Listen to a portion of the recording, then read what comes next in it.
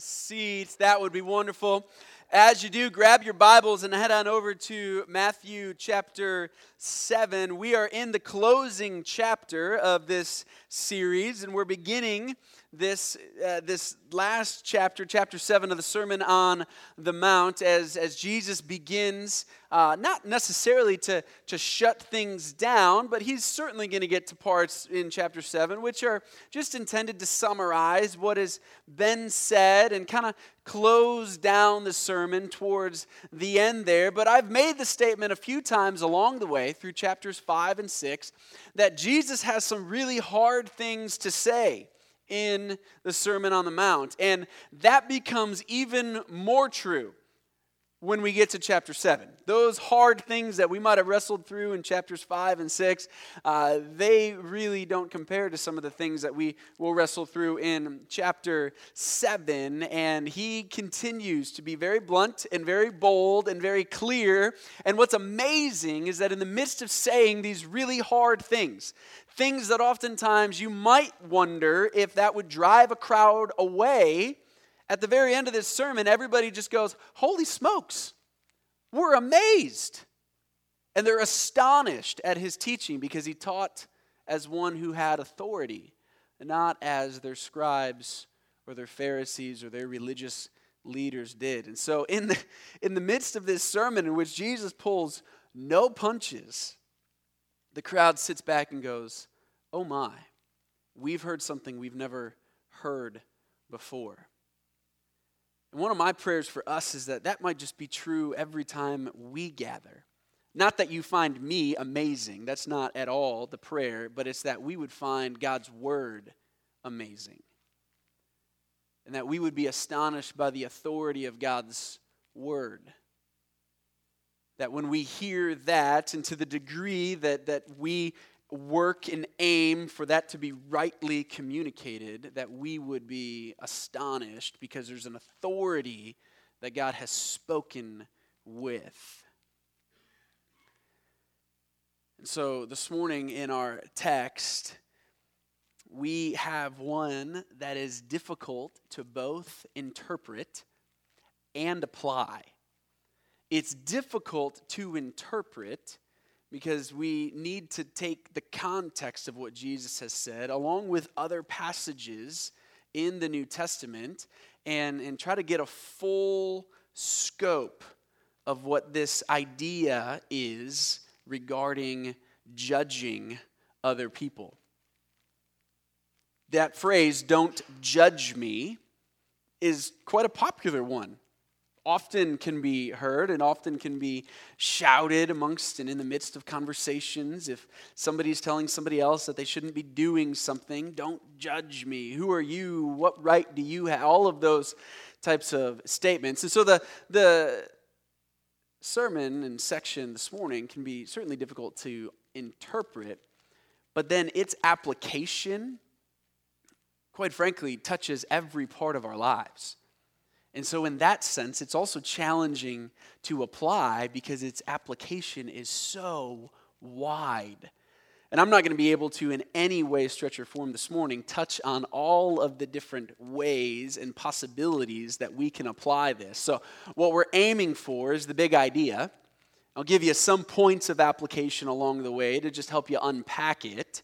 But then the work that is left to be done is with you and the Scriptures and the Holy Spirit to figure out how this makes specific application in the specific areas of your life going forward.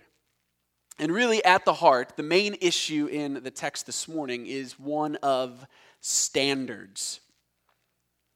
It's an issue of standards, and are we going to hold ourselves to the same standard as we may be inclined to hold others to?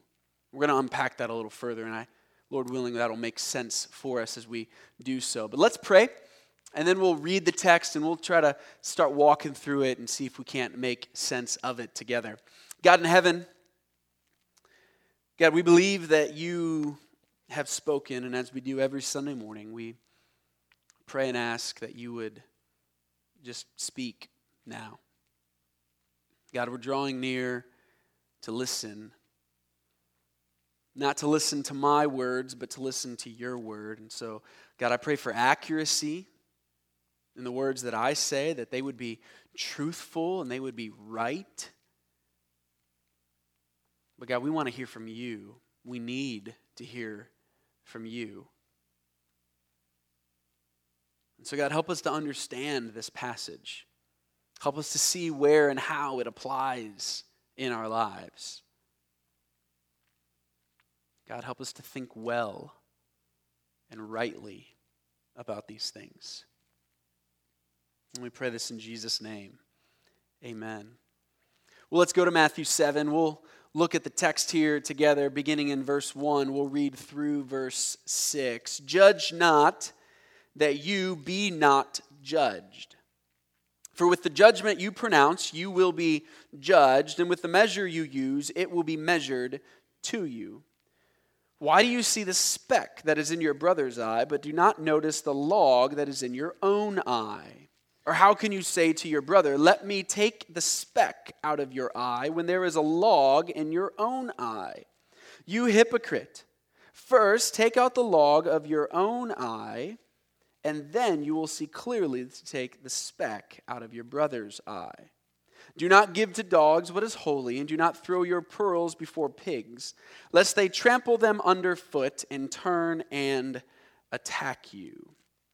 So part of the difficulty in interpreting this text is with the word judge. What does that mean? What is Jesus telling us not to do? The word judge is, quite frankly, a bit of a challenging one to unpack and understand, but I think one of the best ways for us to understand it is not just simply passing a verdict, not just simply saying you did something wrong, but then also going the step further and then giving and bringing condemnation for what has been done. And as I just said a moment ago, I think the issue in this entire text is one of standards.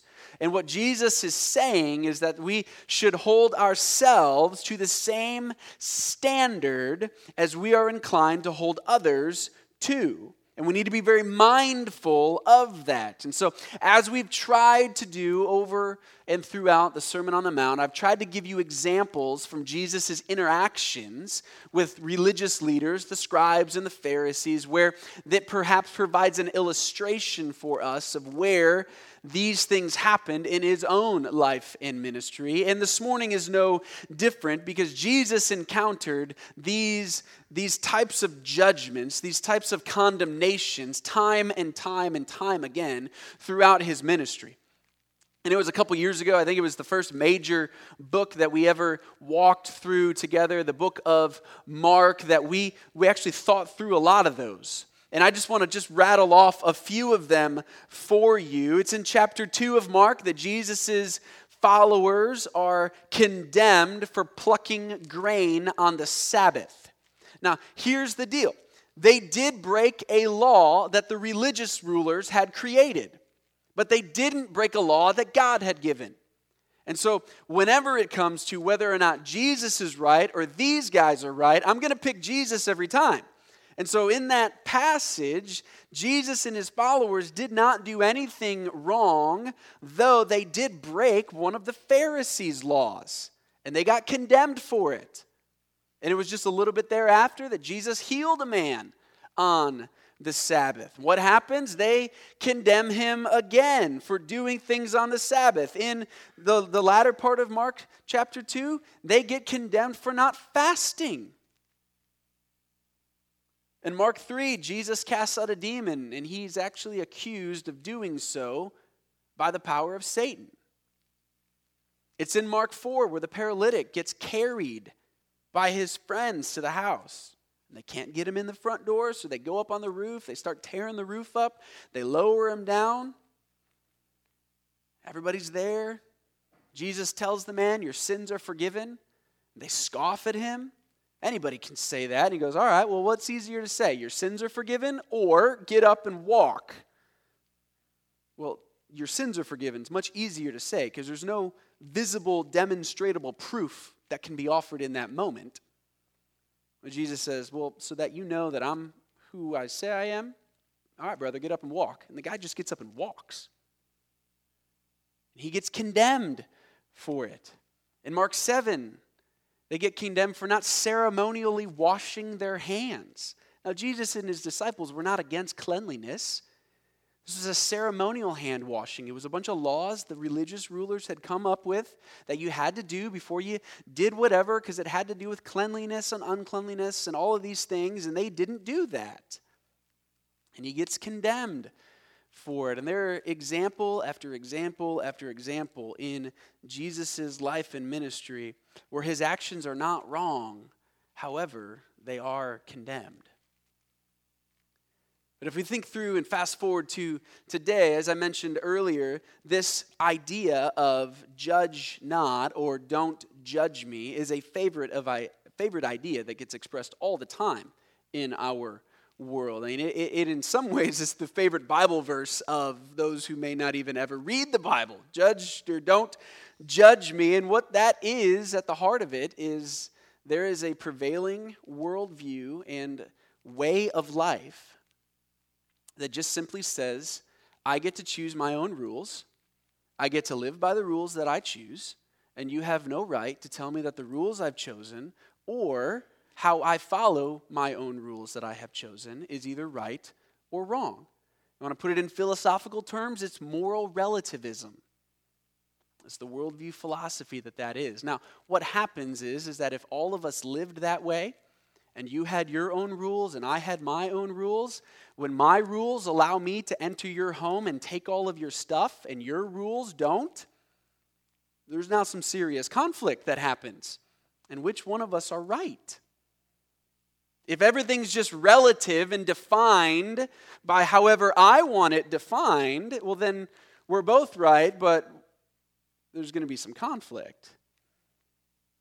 And this idea of don't judge me is at the very heart of this. Don't tell me that what I've done is wrong. But here's where, as believers, we have to think differently about that. And here's where we can't just accept that as the interpretation of this passage or a way to actually live and flourish within life. Because left to themselves, people want to and do pursue all sorts of destructive choices. And if all we do is take the position that says, I don't engage, I don't speak, let them do what they want to do, we have tacitly applauded them towards destruction. There has to be a different way that we engage. And I think this passage unfolds that and unpacks that for us. But even the idea of being a disciple of Christ involves two different parts of following. One of those parts is instruction. We are told from the scriptures what to do. The other part of that is correction. We find out from the scriptures when we and how we might have erred, and there's correction given. And the same things happen even in the context of relationships with one another. Jesus says in Matthew 18:15, if your brother sins against you, go and tell him his fault between you and him alone. We refer to this as the church discipline passage. If you want to kind of know more of what our church believes or how we would walk through a church discipline thing, we've got actually a paper on our website that was primarily authored by Justin Walter. It's tremendous in walking through and outlining how we would approach that. But you see there it begins with just a conversation. Hey, you've sinned against me. I was offended by what you said or your actions or whatever. And if we're just going to define judging as not being able to point that out, then these passages are in conflict with one another. But Jesus here gives clear instruction that if and when we've been offended by somebody, we're to just go and have a conversation. And the goal, Lord willing, is that it stops there. He or she listens and you've gained your brother. The Apostle Paul talks about this idea of judging those inside the church and actually uses the word judge to describe that in 1 Corinthians 5, 9 to 13. We're not going to spend a lot of time here because I'm planning on us walking through the book of 1 Corinthians come 2019. But he writes, "But now I am writing to you not to associate with anyone who bears the name of brother if he is guilty of sexual immorality, greed, is an idolater, a reviler, a drunkard, or swindler, not even to eat with such a one." Here's what was going on in this church. They had received the good news of the gospel, and some had taken that good news to then be a blank check that allowed them to do whatever they wanted because God's grace would forgive me, or God is gracious and will forgive me. And so there were at least one specific person who was involved in an inappropriate relationship with his mother-in-law, and the church celebrated it. They cheered him on for it under this banner of, well, you've got a blank check. We don't define sin as sin anymore because we have forgiveness, past, present, and future. You go do what you want to do because God's grace is going to cover that even if it is wrong. And Paul goes, whoa, you guys got to pump the brakes here for a moment. No, I'm actually telling you that if anybody claims to be a brother, if anybody says, I believe in Jesus, but their lifestyle is marked by sexual immorality, greed, idolatry, reviling. That's a sin of our words. Drunkenness or swindling. Don't spend any time with them. Don't share a meal together. For what have I to do with judging outsiders? Is it not those inside the church whom you are to judge? Exact same words as Matthew 7. God judges those outside, purge the evil person from among you. Here Paul is giving us very clear and explicit instruction that if somebody claims to be a believer, but has a lifestyle demonstrated completely the opposite, we don't allow ourselves to associate with them. That there comes a point in time, if they are unwilling to repent of that we don't even share meals together with them because there's some serious things going on here. And their claim of being a believer is in contradiction to their lifestyle. But he doesn't apply that same line of thought and reasoning to those outside of the church. Implied in this passage is that continue having dinner with those people who don't claim to be a brother, because it gives you an opportunity for gospel witness. And there's a different standard given to those inside the church as opposed to those outside. One more, just real quickly, just trying to show you how the idea of I don't have any right or permission to judge you is a wrong interpretation. Brothers, if anyone's caught in any transgression, you who are spiritual should restore him in a spirit of gentleness. So here you have somebody has done something, and those who are spiritual in a spirit of gentleness. So don't ignore the spirit of gentleness part. I think oftentimes we might set that one aside and decide to come in with a spirit of anger or a spirit of harshness or a spirit of accusations. It's a spirit of gentleness. Restore them, but keep watch lest you too be tempted. So just trying to get our minds wrapped around what it is that Jesus is saying in that. Judge not that you be not judged. I submit to you the idea here is one of standards. And what Jesus is prohibiting is judgmentalism. And the idea that he has before us is that the standard we would have for someone else must be the standard we have for ourselves, and that standard must be the Scriptures. In verse 2, we see that unpack a little further. With the judgment you pronounce, you will be judged. With the measure you use, it will be measured to you. Here, I think, is one of the best ways that I see this play out in my life, considering the idea of standards and how the standards that I hold myself to should be the standards that I hold you to, and vice versa. When I get pulled over, it's happened once, got a speeding ticket. When I got pulled over, I wanted mercy. I wanted a warning. Maybe he'll let me off. yes, sir, here, sir, all the sirs, and your heart's racing a mile a minute, and what can I do to just not have a fine? And yes, I was wrong. Give me a warning, please. But at the same time, when you go flying past me and I'm looking for my own warning, I want you pulled over. I want you to face and find some judgment when at the very same time I'm finding myself wanting mercy.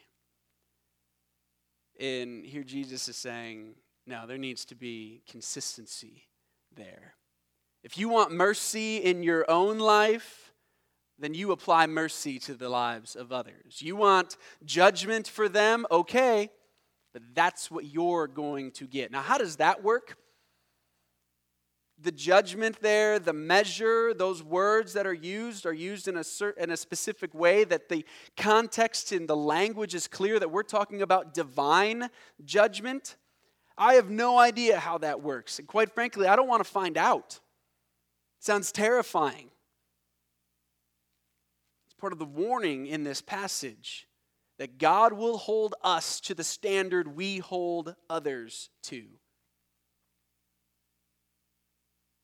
Is that standard a merciful standard? Is a gracious standard? It's not a standard that excuses sin, but it's one that seeks restoration in a spirit of gentleness. So I want to try to maybe unpack this in a couple different areas. One of them is the area of wisdom and discernment. So we're not specifically talking about areas of sin. We're not talking about areas of black or white. We're talking about areas of wisdom or discernment where there is, quite frankly, freedom for some agreement, some agreeing to disagree, some different conclusions that get reached along the way. Okay, so a couple examples. We are an early bedtime family. Some of you are late bedtime families. It's an area of wisdom and discernment. I don't know where there's a verse that says this is the bedtime your kids have to go to bed at. And so how do we interact with each other? Could be an area of judgment. Well, I can't believe they do this, and that can cut both ways.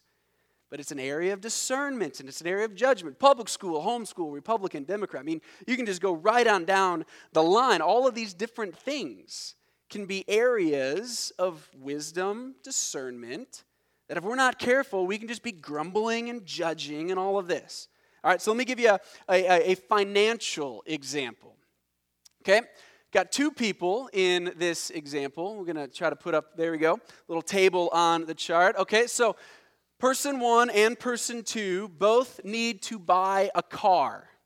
Now, person one and person two are both giving 15% of their annual income to the church. So I just wanted to, at the very beginning, say they are outrageously generous. Okay, so that's not the question here. Here's what they do. Person one spends 5% of his income on a car purchase. Person two spends 9%. All right, so a little class participation here now. If you think person one made a better financial decision, raise your hand, please. And yes, I am baiting a trap, so just play along with me, okay? All right, if you think person number two has made a better financial decision, raise your hand. Okay? All right, very good. Person one and person two can find themselves, if they're not careful, grumbling against one another. Person one could go, I can't believe you spent 9% of your income on a car. I only spent 5% of income on my car. And they can be grumbling against that person who's spending that. So that may be another layer of detail. And I realize this illustration probably breaks down in a dozen different ways, and it may break down even more if you think of others. But what if person one spent $52,400 on the car, and person two only spent just shy of $5,000? Does your vote change? It probably changes. Probably changes. So if you flipped, now you might find yourself, if you're in the camp of person two, grumbling against person one. I can't believe you spent $46,000 more on a car than I spent on a car. And that money could have gone to Grace Kids 2020 and, all of that kind of stuff. We can grumble and find ways to make judgments in this area of wisdom and discernment. But what if I told you what kind of car they bought? It might even ramp it up another notch because we can be judgmental, quite frankly. What if person 1 bought a 2018 Mercedes-Benz and person 2 bought a 2009 Camry? Would you feel any different about it then? You might. If you do, it may just be revealing that there's a little bit of that judgmentalism in you in this area of wisdom and discernment. So the income of person 2 was the median income for American families, $56,000. That's where I kind of marked my math there. The income for person 1 was $1 million. You might think that's a little far-fetched. Perhaps it is for us. I don't know what any of you make. I do know that there are Grace Brethren churches in America that have professional athletes that attend there. So $1 million for professional athletes, not a stretch. So it's not without or outside of the realm of possibility.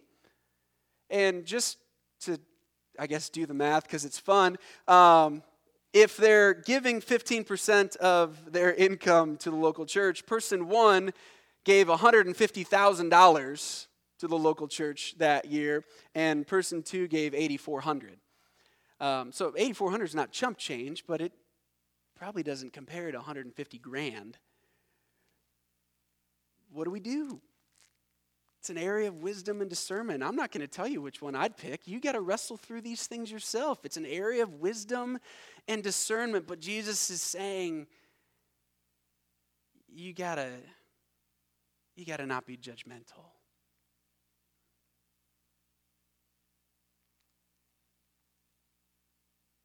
There's areas of sin, though. And we can oftentimes hold each other to a different standard than we'd hold ourselves.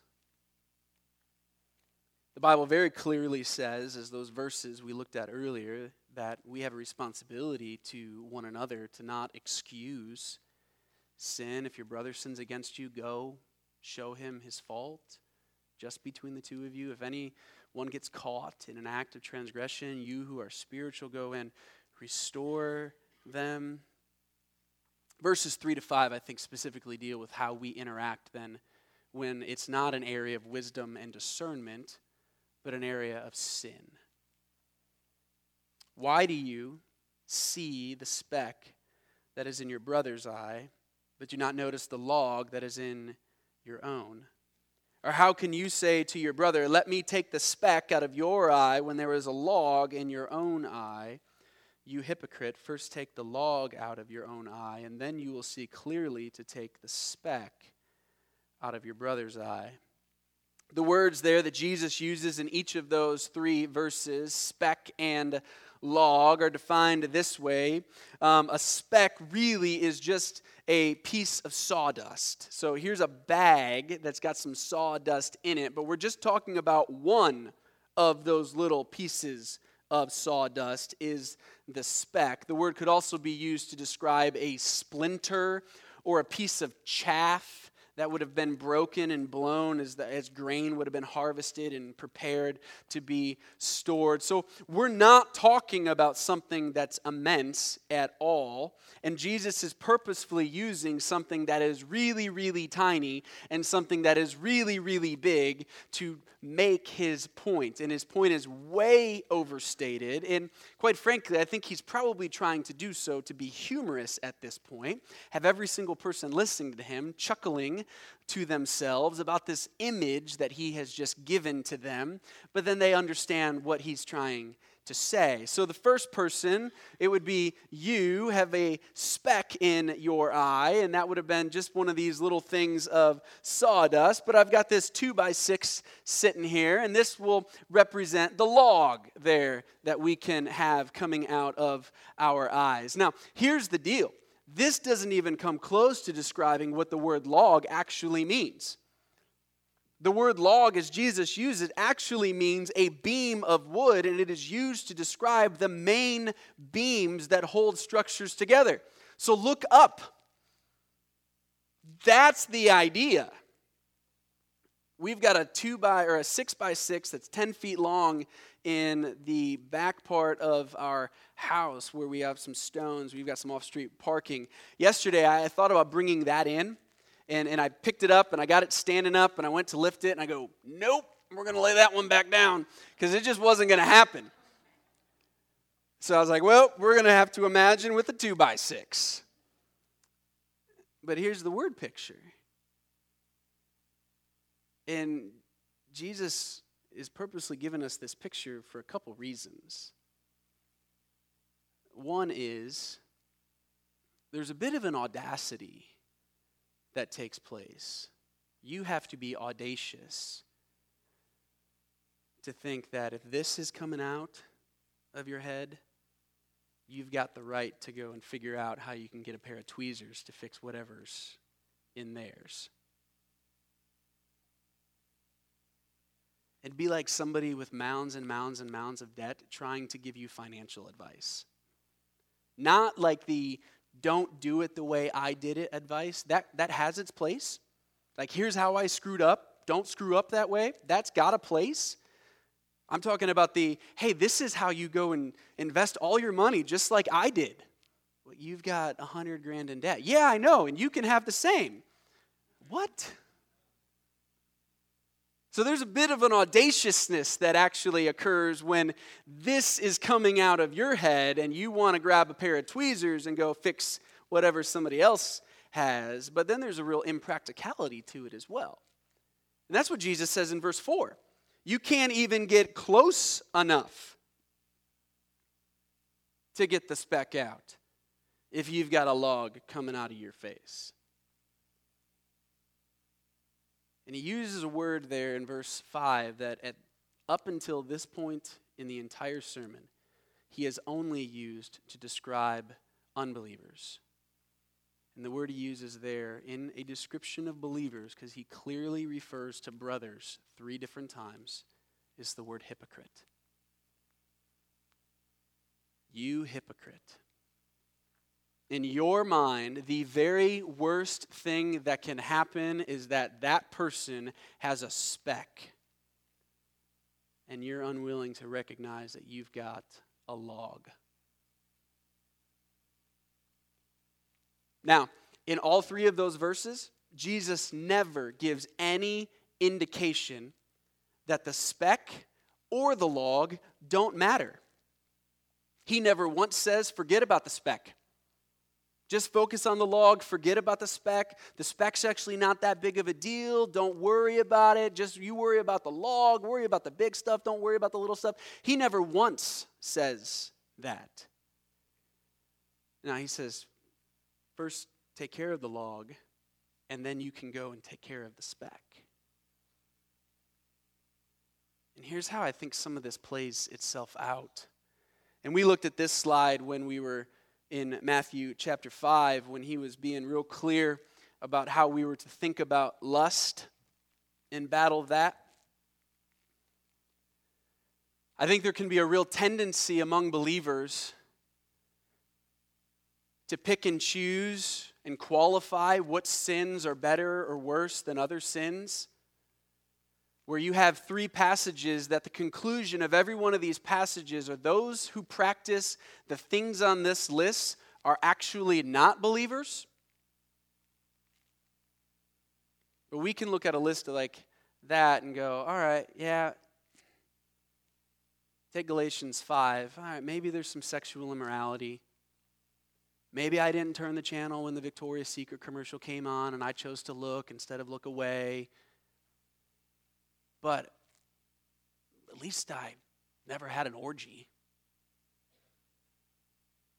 Sure, I might have fits of anger, but at least I'm not an idolater. At least I'm not a sorcerer. We can look at a list in 1 Corinthians 6 and say, yeah, I might be greedy, but at least I'm not a homosexual. We can qualify these things on this list. And we very easily begin defining specks and logs. when the consistent refrain and theme of the New Testament is that every single one of those is wrong, and not a single one of those is to be celebrated or tolerated. And so there can be a real tendency or temptation in some of us to say, yeah, I know, but yeah, I know I got a log, but they got a spec. Like, don't I have an obligation to help them get the spec?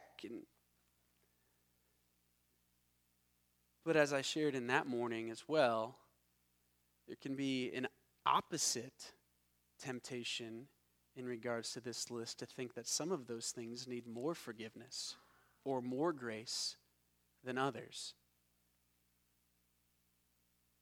And both of those are not true.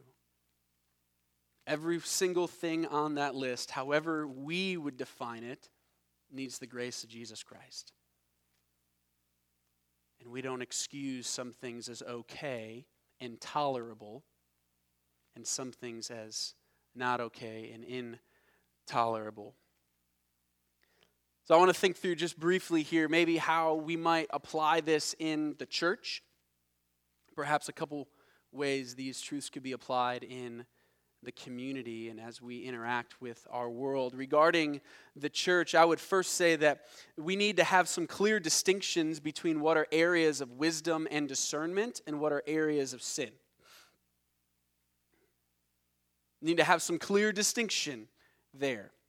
You may disagree with somebody else's bedtime plans or how they choose to school their kids or whatever, but it's an area of wisdom and discernment. And there's room. There has to be room because it's not a gospel issue. It's not an issue of sin. It's not an issue of any of that. But then there are issues of sin which we need to lovingly engage those conversations. And we need to, in a spirit of gentleness, seek those conversations. Secondly, we have to have, and this would be specifically in areas of sin, we have to have the same standard for ourselves as we would have and hold others to. And this was the big idea really behind why we have a membership covenant.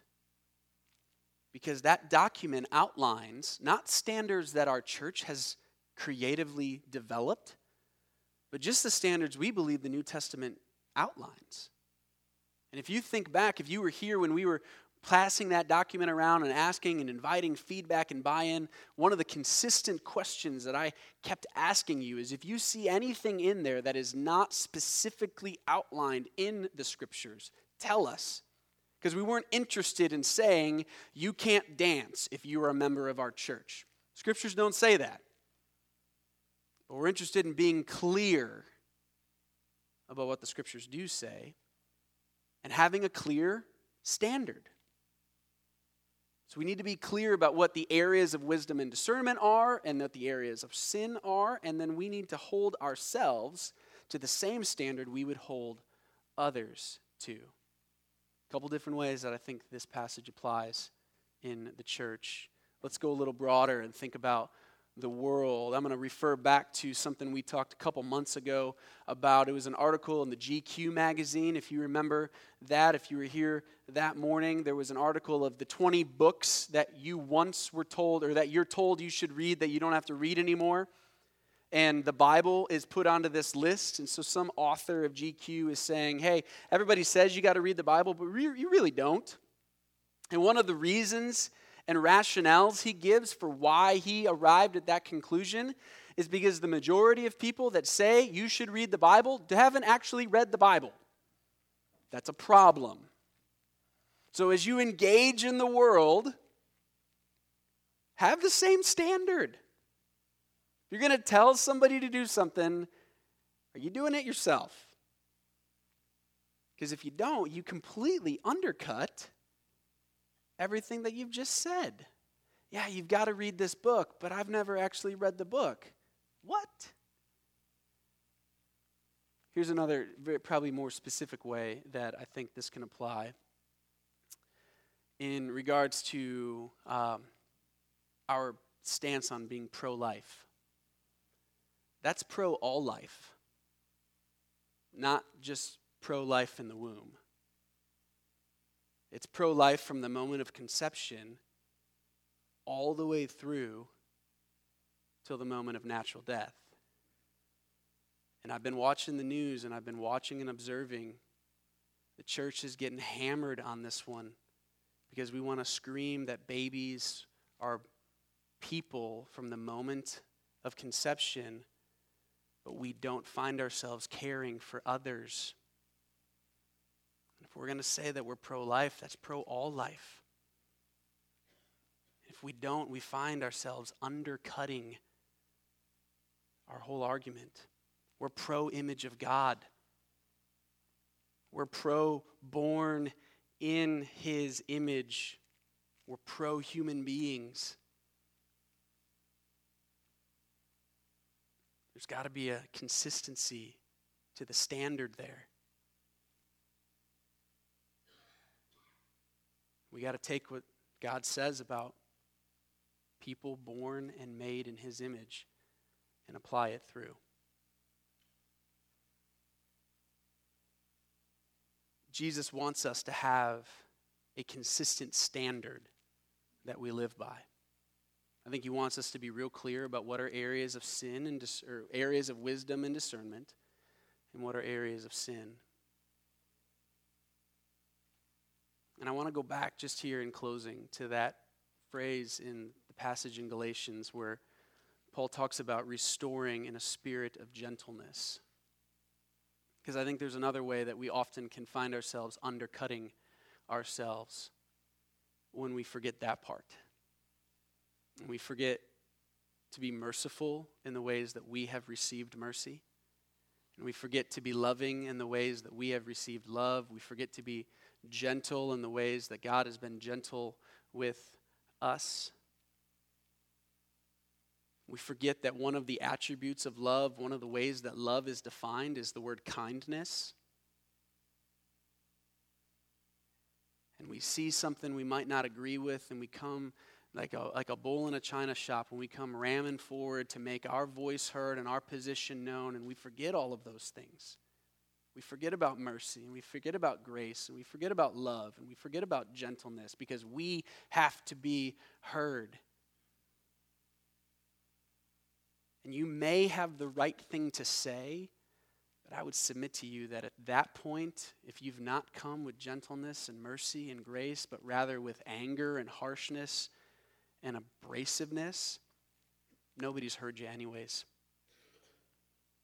You have long turned off their attention to what you may have to say because you've ignored the instruction that we engage in a spirit of gentleness.